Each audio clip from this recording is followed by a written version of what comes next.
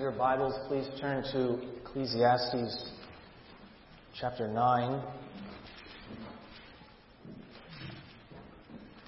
Ecclesiastes chapter 9, we'll be considering verses 11 through 16 tonight. This is on page 558 of the Pew Bibles. And if you would, please stand for the reading of God's Word. Ecclesiastes chapter 9, verses 11 through 16. Again, I saw that under the sun, the race is not to the swift, nor the battle to the strong, nor bread to the wise, nor riches to the intelligent, nor favor to those with knowledge. But time and chance happen to them all. For man does not know his time, like fish that are taken in an evil net, and like birds that are caught in a snare, so the children of man are snared at an evil time, when it suddenly falls upon them. I have also seen this example of wisdom under the sun, and it seemed great to me.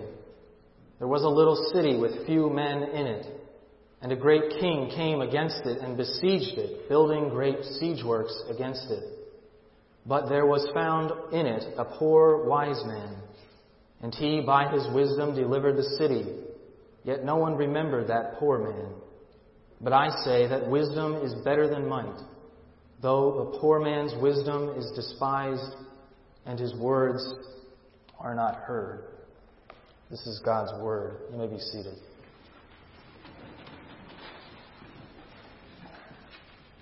Please pray with me. Gracious and merciful Heavenly Father, we come before you this evening seeking to hear from you, and we ask that you would speak to us by your Spirit through your word, that you would soften our hard hearts and unstop our ears and give us eyes to see. We ask that Jesus Christ would be exalted and that your Spirit would work in a mighty way this evening. We pray these things in Christ's name. Amen. The book of Ecclesiastes is, in my judgment, one of, if not the most neglected books of the Scriptures. And there is reason for this. One of the reasons is just the sheer unknowability sometimes of it. If you can read 5 different commentators, and they'll all have 5 different interpretations of what the author of Ecclesiastes is trying to do. And one of the things that you will do if you happen to read through the book, you'll pick up on these key phrases. One of those phrases is, the same event happens to them all. We'll note this in just a few moments. But the other is this that we're going to consider this evening, and that is life under the sun. You see this phrase, life under the sun, repeated all throughout the book. It's in some 26 different verses throughout these 12 chapters. And so we're going to consider, as these verses give us, 3 characterizations of what it is like to live under the sun. 3 characterizations of life under the sun. But what is life under the sun? We'll consider what life is under the sun at the outset. The most basic way and most simple way to understand what the author of Ecclesiastes means by life under the sun is to see it as nothing short of life east of Eden. Life under the sun is life lived east of the Garden of Eden. If you will, for just a moment, remember back at the outset of Scripture, in Genesis chapters 1 through 3, God has created man. He has breathed into him the breath of life, and man becomes a living soul. And then, as the Westminster Confession describes the covenant that God makes with mankind, not to eat of the tree of the knowledge of good and evil upon pain of death. As you know the story, obviously, Adam and Eve fail in this regard, and they eat of that tree. And in Genesis chapter 3, you find these words that we often skip over. It is God who comes and He places Adam and Eve east of the Garden of Eden. He removes them from the holy realm where He would dwell with them. And it's life east of Eden that is life lived in a fallen, sin-cursed, and death-permeating world.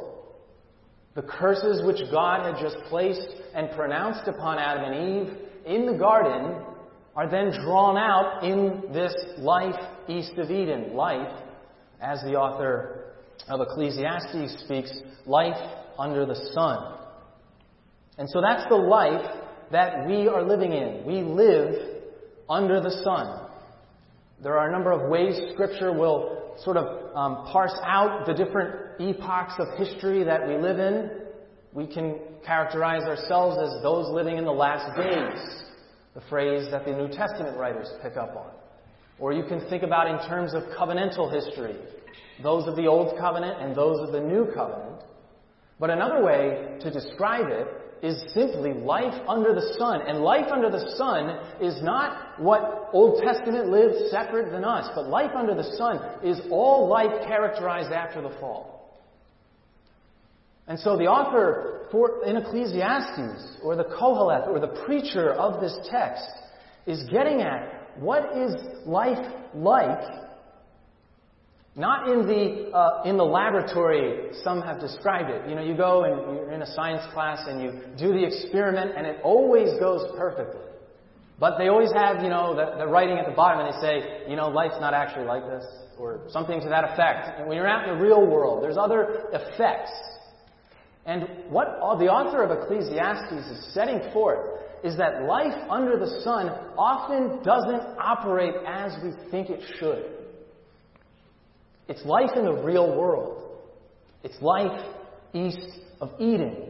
Life fallen, sin-cursed, and death-permeating. And so He gives us a new reality, a new perspective on the way we are to live. And you see 3 different ways here in this text that we'll consider this evening. First, it is life under the sun is life that is unpredictable.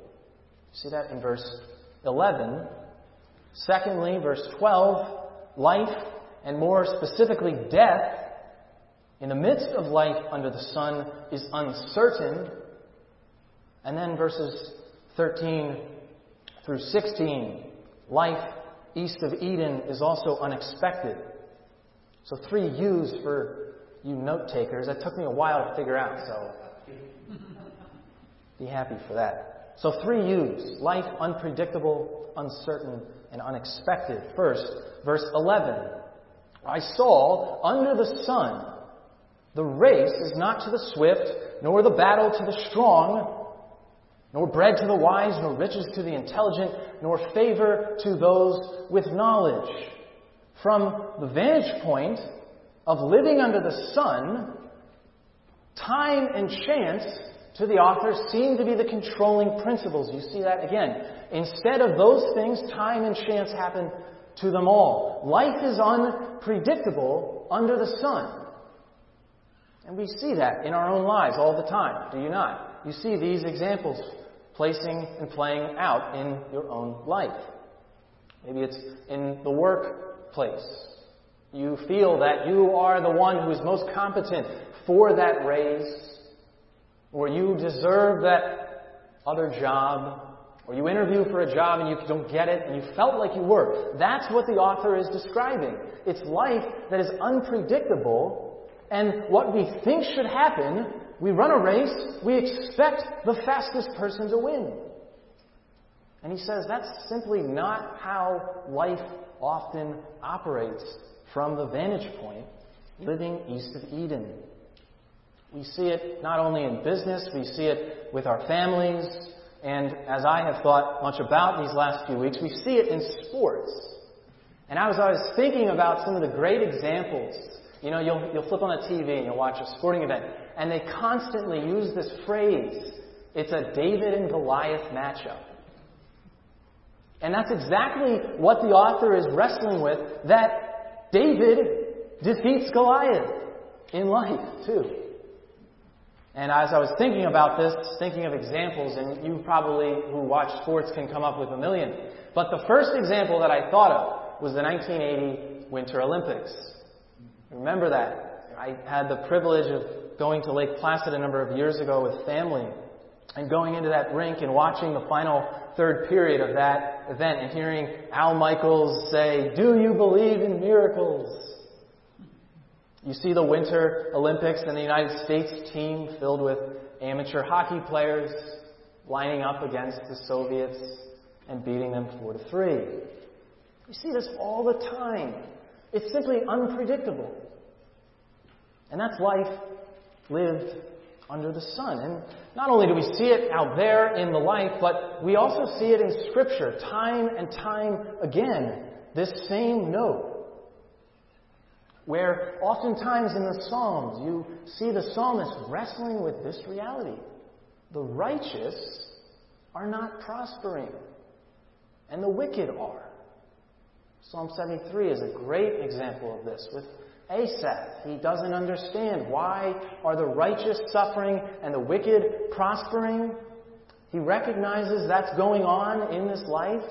And then, remember the story when he goes then into the house of God and he realizes what the end of the wicked ultimately is. But sometimes we don't get that perspective that Asaph got. Sometimes we just wrestle with this reality. Why is it that the race is not to the swift and the battle is not to the strong?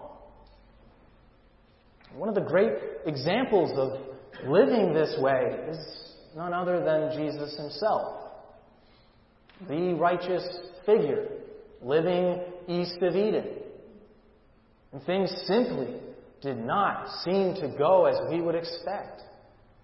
We would expect the righteous to prosper. And in fact, Christ comes and does the exact opposite. And so, the author is getting at, the preacher is telling us, don't grow frustrated and don't grow grumbling and complaining at the Lord because life is this way.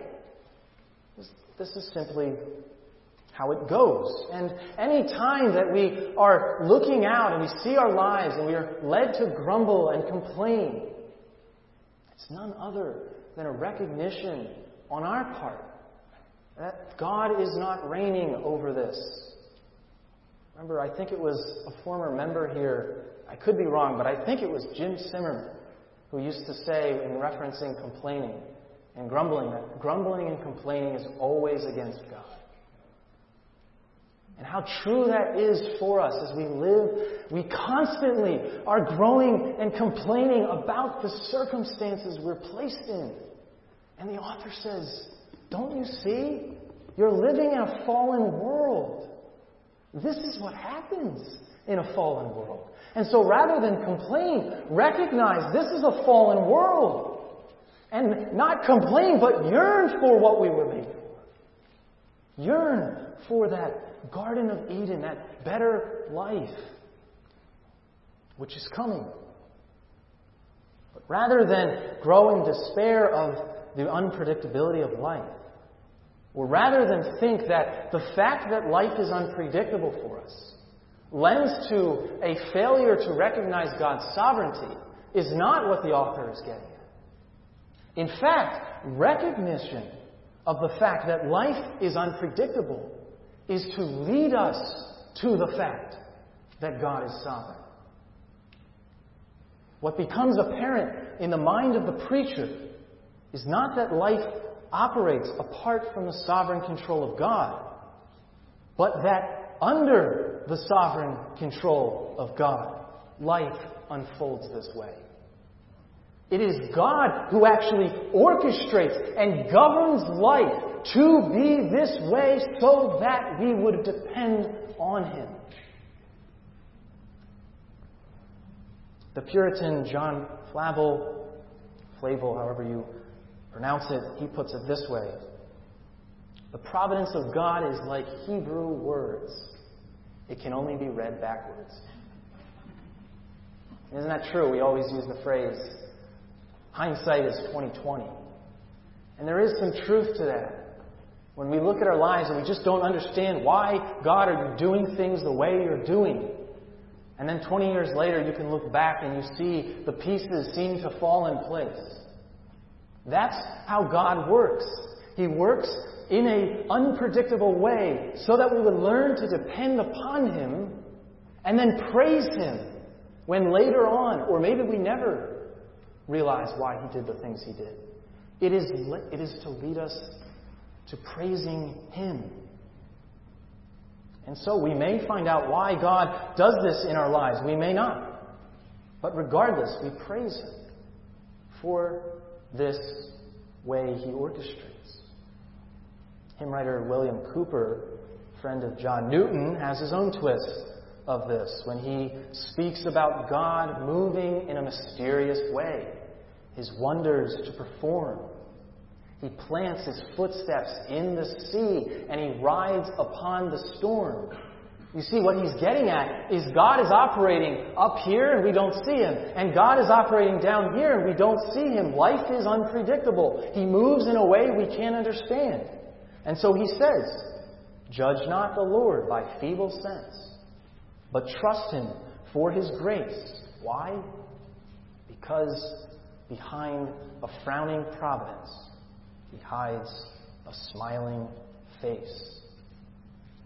And so the truth is that God orchestrates, God moves in such a way that is unpredictable for us from the vantage point of under the sun, so that we would depend more on Him. And one final wonderful example is the story of Job. He characterizes this so well. He literally epitomizes the author of Ecclesiastes' message. He is the righteous man on the earth, and he suffers time and time again. And he looks around and he thinks, what on earth is going on? And what does he say when God removes his family and his friends? All he's left with, he doesn't know why God is doing this. He is simply left with this refrain: the Lord gives and the Lord takes away. Blessed be the name of the Lord. That's life under the sun. Life characterized by unpredictability. Secondly, verse 12, and most centrally to this passage, is that life, and most specifically death, is uncertain. Verse 12. Man does not know his time. Like fish that are taken in an evil net, and like birds that are caught in a snare, so the children of man are snared at an evil time, when it suddenly falls upon them. So specifically in view, it's death that characterizes life under the sun. It's life east of Eden. It's life permeated by death and destruction. And you see that in the imagery of the fish being caught and the birds being trapped and the children being snared. In other words, 1 minute we're here and the next minute we're gone. That is life. That's life east of Eden. John Calvin draws on this in his Institutes. It's a somewhat extended quote, but I think it captures what we're getting at here this evening. That death, simply east of Eden, hangs over your head all the time. He says this: embark on a ship, you are one step away from death. Mount a horse, if 1 foot slips, your life is imperiled. Go through the city streets, you are subject to as many dangers as there are tiles on the roof. If there is a weapon in your hand or a friend's hand, harm awaits. All the fierce animals you see are armed for your destruction. But if you try to shut yourself up in a garden, seemingly delightful, there a serpent sometimes lies hidden. Your house, continually in danger of fire, threatens in the daytime to impoverish you, and at night even to collapse upon you. Your field, since it is exposed to hail, frost, and drought, and other calamities, threatens you with barrenness and hence famine. I pass over poisonings, ambushes, robberies, open violence. You see, what Calvin's getting at is simply that we live, and at every moment death hangs over us. And yet we block it out. The world tells us, don't worry about it. Worry about that next great thing. Don't worry about death. And he's saying, you can go anywhere. You can sit in your own home and think, I'm free from everything. And he says, why shouldn't the house crumble on you? Because that's life east of Eden. Death comes to us all. You see it if you flip back. Even, again, this is another of those central themes in the book of Ecclesiastes, verse 2 of chapter 9. It is the same for all, since the same event happens to the righteous and the wicked, to the good and the evil, to the clean and to the unclean. It's death. Death and taxes, we should know that. That happened to us all. But specifically death. Death comes. Life lived east of Eden. But friends, we know that the world is simply not going to tell us this. The world does not want you to think about the reality of your life. Flip the TV on. Advertisements. For a fairy tale land that you can go off to and never think about what is coming. You see it, TV shows, money, sexual pleasures, freedom, autonomy is what the world cries out for. It's the next big thing. Just get caught in that which is vanity. That's the message of Ecclesiastes. All is vanity. All is like the wind. You can never get your hand on it. It's always going to be fleeting from you. Everything is vanity, he says, and striving after the wind. And so, when you go and you live in this world, recognize everything that the world offers you is like the wind. The minute you think you have your hand on it, it's the new model comes out. The minute you get on that vacation, you're thinking, what are we going to do next year? It's never enough. It's vain. It's vanity. It's fleeting. It's like vapor.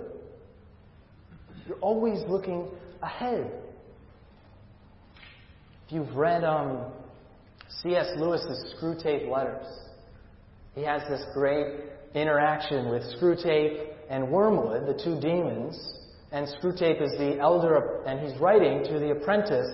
And this is pertaining more to sin. How can you, Wormwood, get the world to sin? Is his goal. And this is what Screwtape says to Wormwood. He says, it does not matter how small the sins are, provided that their cumulative effect is to edge the man away from the light and out into the nothing. Murder is no better than cards, if cards can do the trick. Indeed, the safest road to hell is the gradual one, the gentle slope, soft underfoot, without sudden turnings, without milestones, without signposts. End quote. That's what the world offers. A slow road to hell. Nothing satisfies. All is vanity. And you know what the author of Ecclesiastes, all he is saying is, recognize that. And we can base our lives recognizing these realities. We can simply live in light of them. And so the world is like Screwtape to Wormwood, trying to lull you to sleep.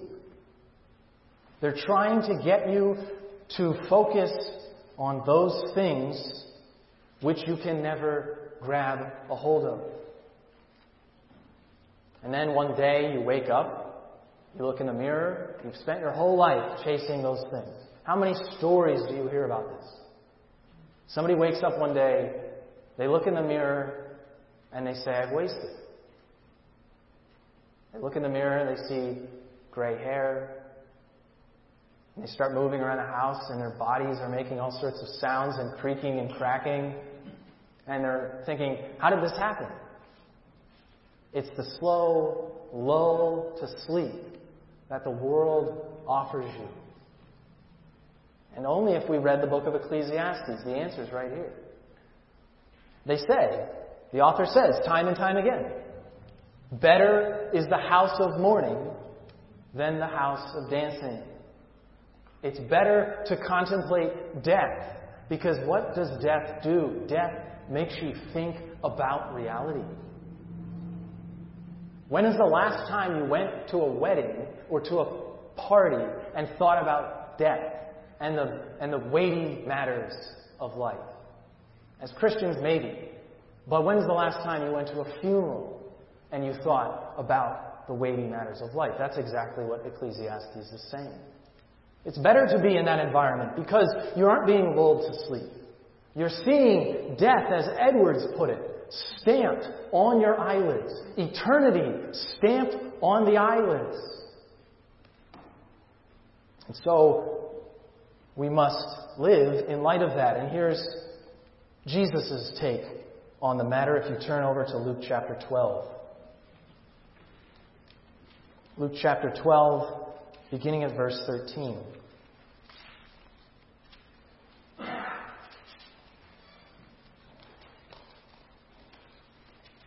Luke chapter 12, this is the story of the parable of the rich fool. Someone in the crowd said to him, "Teacher, tell my brother to divide the inheritance with me." But he said to him, "Man, who made me a judge or arbiter over you?" And he said to them, "Take care and be on guard against all covetousness, for one's life does not consist in the abundance of his possessions." And he told them a parable, saying, "The land of a rich man produced plentifully. And he thought to himself, 'What shall I do? For I have nowhere to store my crops.' And he said, 'I will do this. I will tear down my barns and build larger ones, and there I will store all my grain and my goods. And I will say to my soul, Soul, you have ample goods laid up for many years. Relax, eat, drink, be merry.'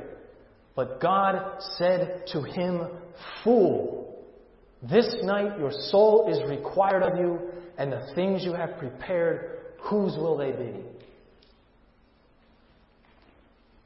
So is the one who lays up treasure for himself and is not rich towards God." How badly we need to hear these words.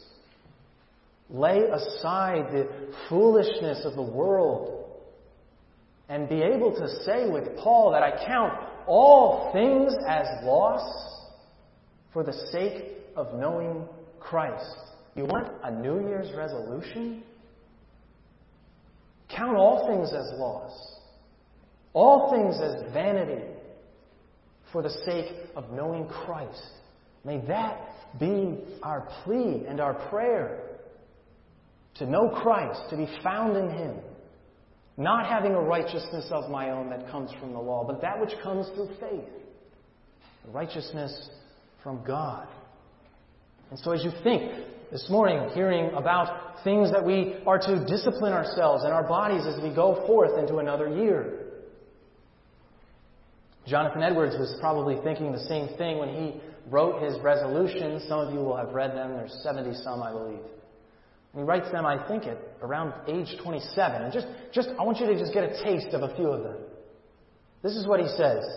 Resolved that I will do whatever I think to be the most to the glory of God and my own good, profit, and pleasure in the whole of my life. Resolution 4, never to do any manner of thing, whether in soul or body, less or more, but what tends to the glory of God. Resolve to think much on all occasions of my dying and of the common circumstances which attend death. And resolution 17, resolved that I will live so as I shall wish I had done when I came to die. That's what he set before him. He contemplated his death. Because, friends, when death is showing up in front of you, it changes the way you live. Just look at the last 2 years of American history. Death confronts the world, and the world goes insane. And for the Christian, it should be so different. Because, friends, Christ has conquered death. Christ has come as the one who was living in that paradise of God, heaven itself, and he did not count equality with God a thing to be grasped, but he emptied himself, and he came down to live not in a garden, but in a paradise not like what we were craving, but in the wilderness. Christ came, as Paul says, the last Adam, to live in the wilderness, in the life east of Eden, in order to conquer the curses which God had placed upon Adam and Eve in the garden, to move us, who are under the curse, to the garden paradise of God. Revelation 21 and 22. That's the sacrifice of Christ. He has come, and instead, not taking the curse of the tree and taking the fruit of it, but He Himself nailed to the tree in order to conquer death for us. That's the work of Christ. That is what shapes the Christian's view of death. We see death, it's coming, and we say, I'm living for Christ because He has conquered death. He has conquered hell and Hades. He has put all things under His feet. He has borne the curse in our stead. In my place, condemned He stood. Hallelujah. What a Savior. And so death is now, we've seen, an entrance into glory. We do not fear death. We do not fear the what is to come, the unknown, as the world says. We do not fear it, because Christ, He Himself, has entered in as the head of the body, and we follow suit in our dying. And so, flee to Him. If you have not come to Him this evening, flee to Him. Repent of that sin. You are under the curse. The curses have fallen upon all. You lie under the curse, and the only escape, the only way in which death is not into the wrath of God is to flee to Christ, is to believe upon Him, is to trust in Him, is to place your faith upon not a dead Savior, but a risen and reigning Savior who has conquered the life east of Eden. So it causes us then to live for His glory in the midst of this life east of Eden. Thirdly, and more briefly, life under the sun is also life that is unexpected. You get this story of that poor and wise man who helps the city against the great siege works coming from the destroyer.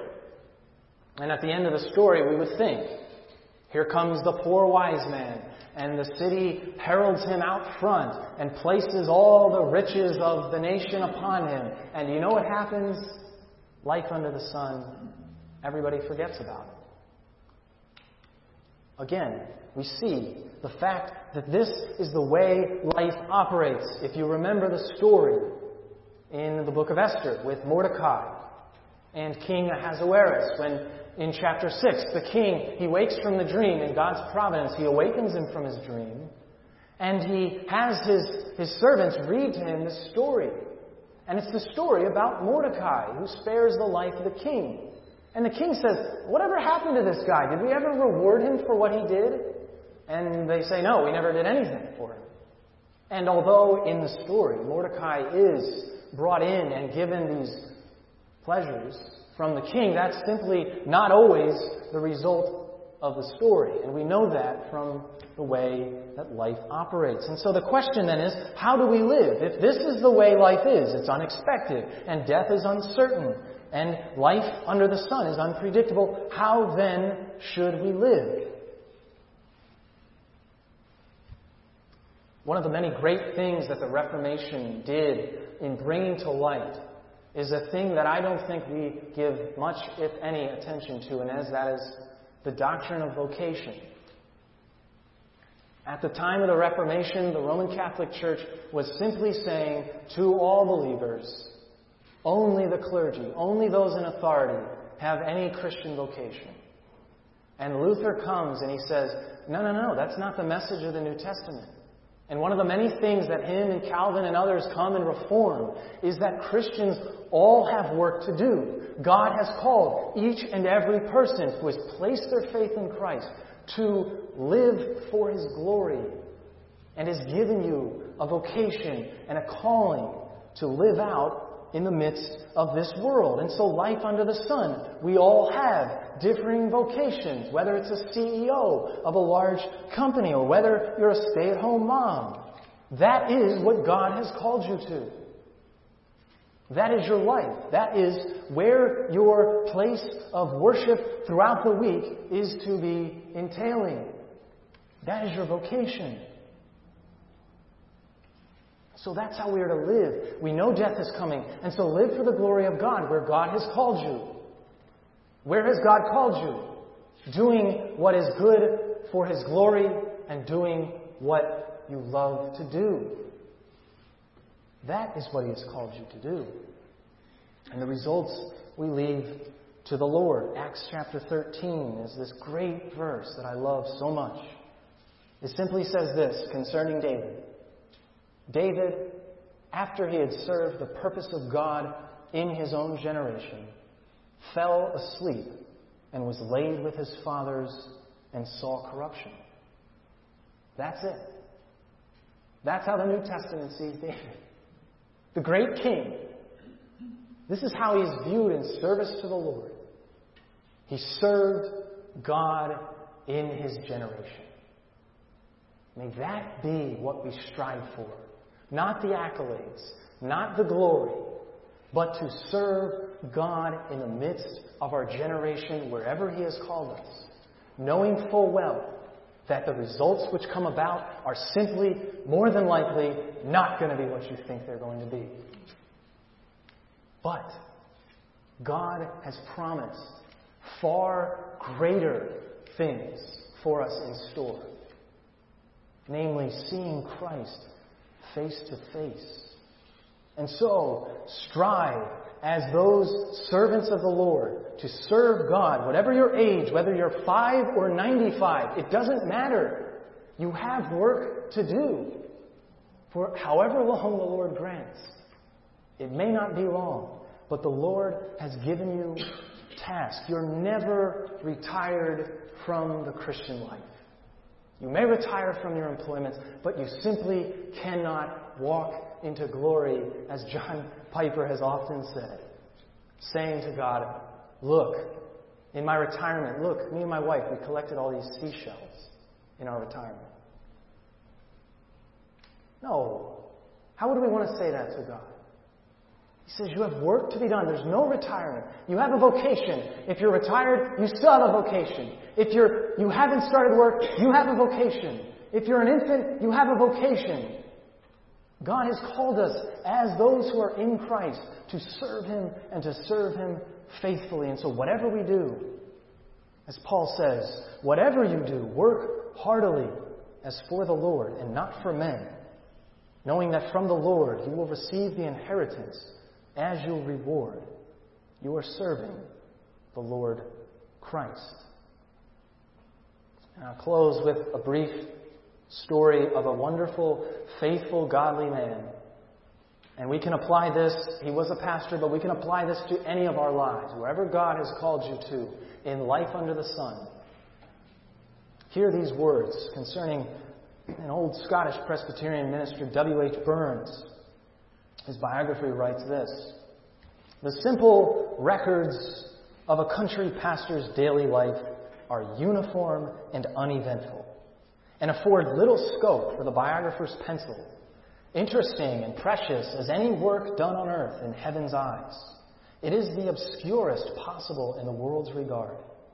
Angels look down upon it, busy, eager, bustling, men heed it not. A calm routine of lowly, though sacred duties, a constant, unvaried ministry of love. It flows on in a still and quiet stream, arresting no attention by its noise, and known only to the lowly homes it visits on its way, and the flowers in the fields it waters. The young pastor of Dun was no exception to this. He preached the word, dispensed the sacred supper, warned the careless, comforted the sorrowing, baptized little children, blessed the union of young and loving hearts, visited the sick, the dying, bury the dead, press the hand, and whisper the words of peace into the ears of mourners. There is much here for the records of the sky, but nothing or next to nothing for the noisy records of time. That's the story of Christian faithfulness, striving to please the Lord. It's not going to be shown on the news. It's not going to gain attention to the world. Visiting the sick, visiting the dying is not going to draw any attention, but it will please the Lord, and He will reward abundantly. And so, what better way than to summarize what we all love to hear, the great Westminster Shorter Catechism. Question 1. What is man's chief end? Man's chief end is to glorify God and to enjoy Him forever. That's our task, living under the sun. Let's pray. Almighty God, as we close out yet another day of worshiping You, we thank You that You have been faithful to us even when we have remained unfaithful. You return man to the dust and say, "Return, O children of man." For 1,000 years in Your sight are but as yesterday when it is past, or as a watch in the night. Father, the years of our life are 70, or even by reason of strength, 80. So teach us, Lord, to number our days, that we may get a heart of wisdom. And, O God, may Your favor rest upon us and establish the work of our hands. Yes, establish the work of our hands. We pray in the name of Christ, in dependence upon the Spirit. Amen.